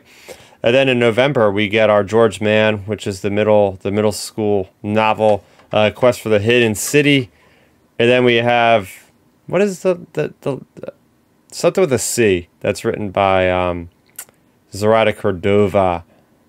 It's not Contempt, something like that. But that's coming out in November as well. We take December off. January, we come back. We have the George Mann audio drama, The Battle of Jedha. Yeah, can't wait for that. We take off February. Then March, we have Star Wars Jedi Battle Scars with Cal Kestis. I think that's going to be a very rich tie-in story that takes place, that bridges us between the 5 year gap between Jedi Fallen Order and Jedi Survivor, coming out probably also in March of the game. So yeah, we got some more tie-ins for Jedi.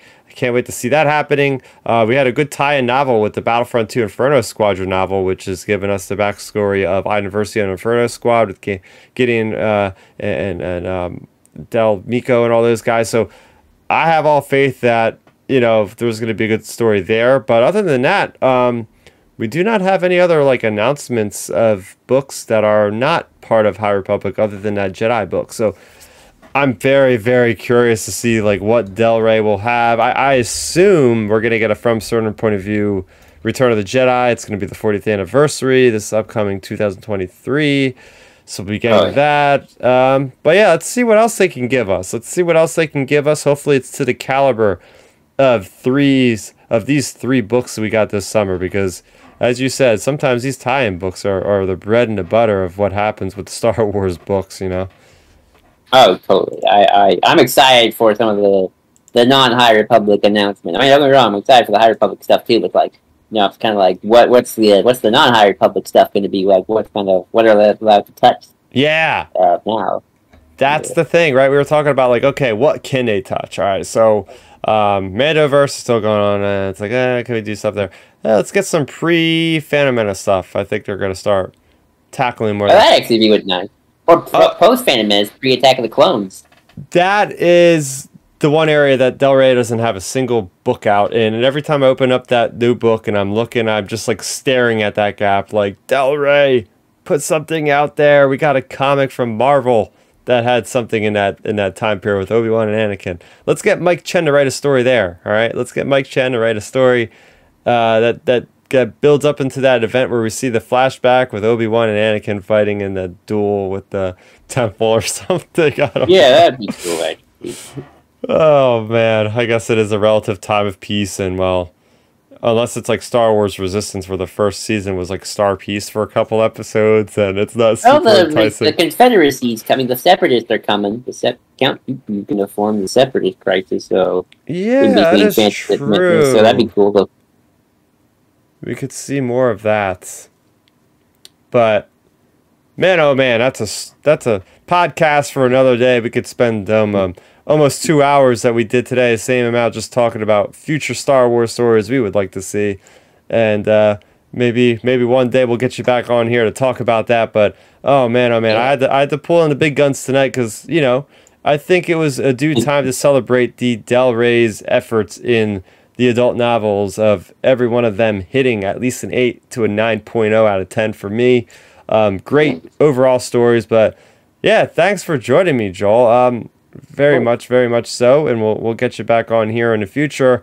Maybe we'll talk about some comics next time or something, because we got this big old Kira trilogy that me and you are always chatting about online, that we're always so hyped about, and hopefully it ends in a nice, satisfying way. So yeah, definitely cool stuff there. But once again, can you remind everybody that maybe joined a little late where they can find you and what you do on the internet here for the Star Wars fandom community?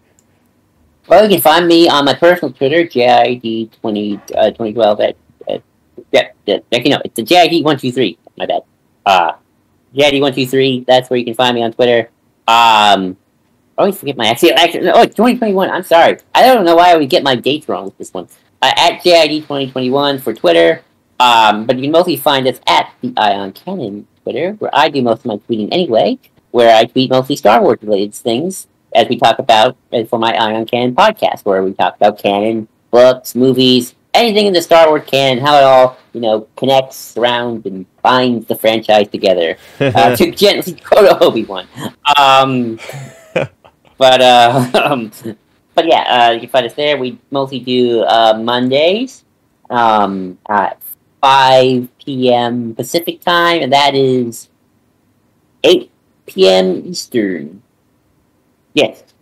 I have to do math. I'm not good at math. But 5 p.m. Pacific time for sure. So you do the calculations for you East Coasters, because I'm a Pacific Coaster.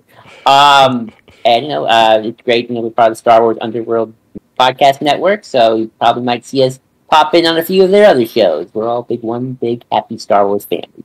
We talk. So yeah. That is awesome. So yeah, go follow him on Ion Canon, follow him on JID 2021 on Twitter, and Star Wars Underworld Network. I always shout out Star Wars Underworld. They helped get me started here on the podcast.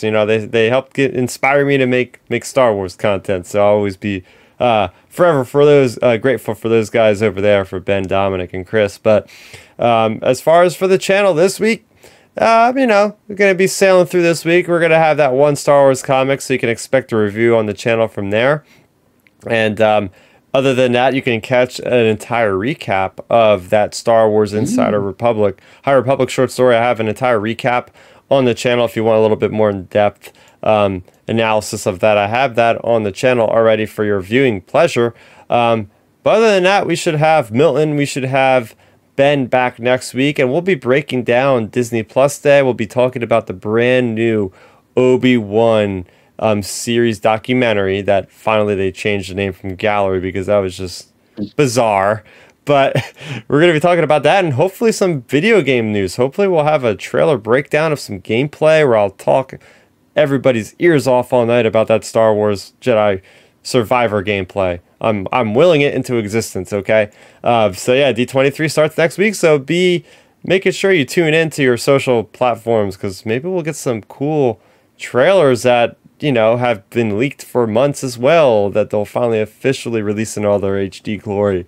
So there's a lot to look forward to next week for sure. There's going to be no shortage of news after this week, really. I think from now on until Andor, we're going to be just inundated with new topics to discuss every week. It was a little light this week, but they gave us more time to celebrate the paper canon, the Star Wars canon, everywhere that's not on the screen. So for Joel, for myself, Chris, aka Star Raptor, this was Outer Rim Transmission number 73.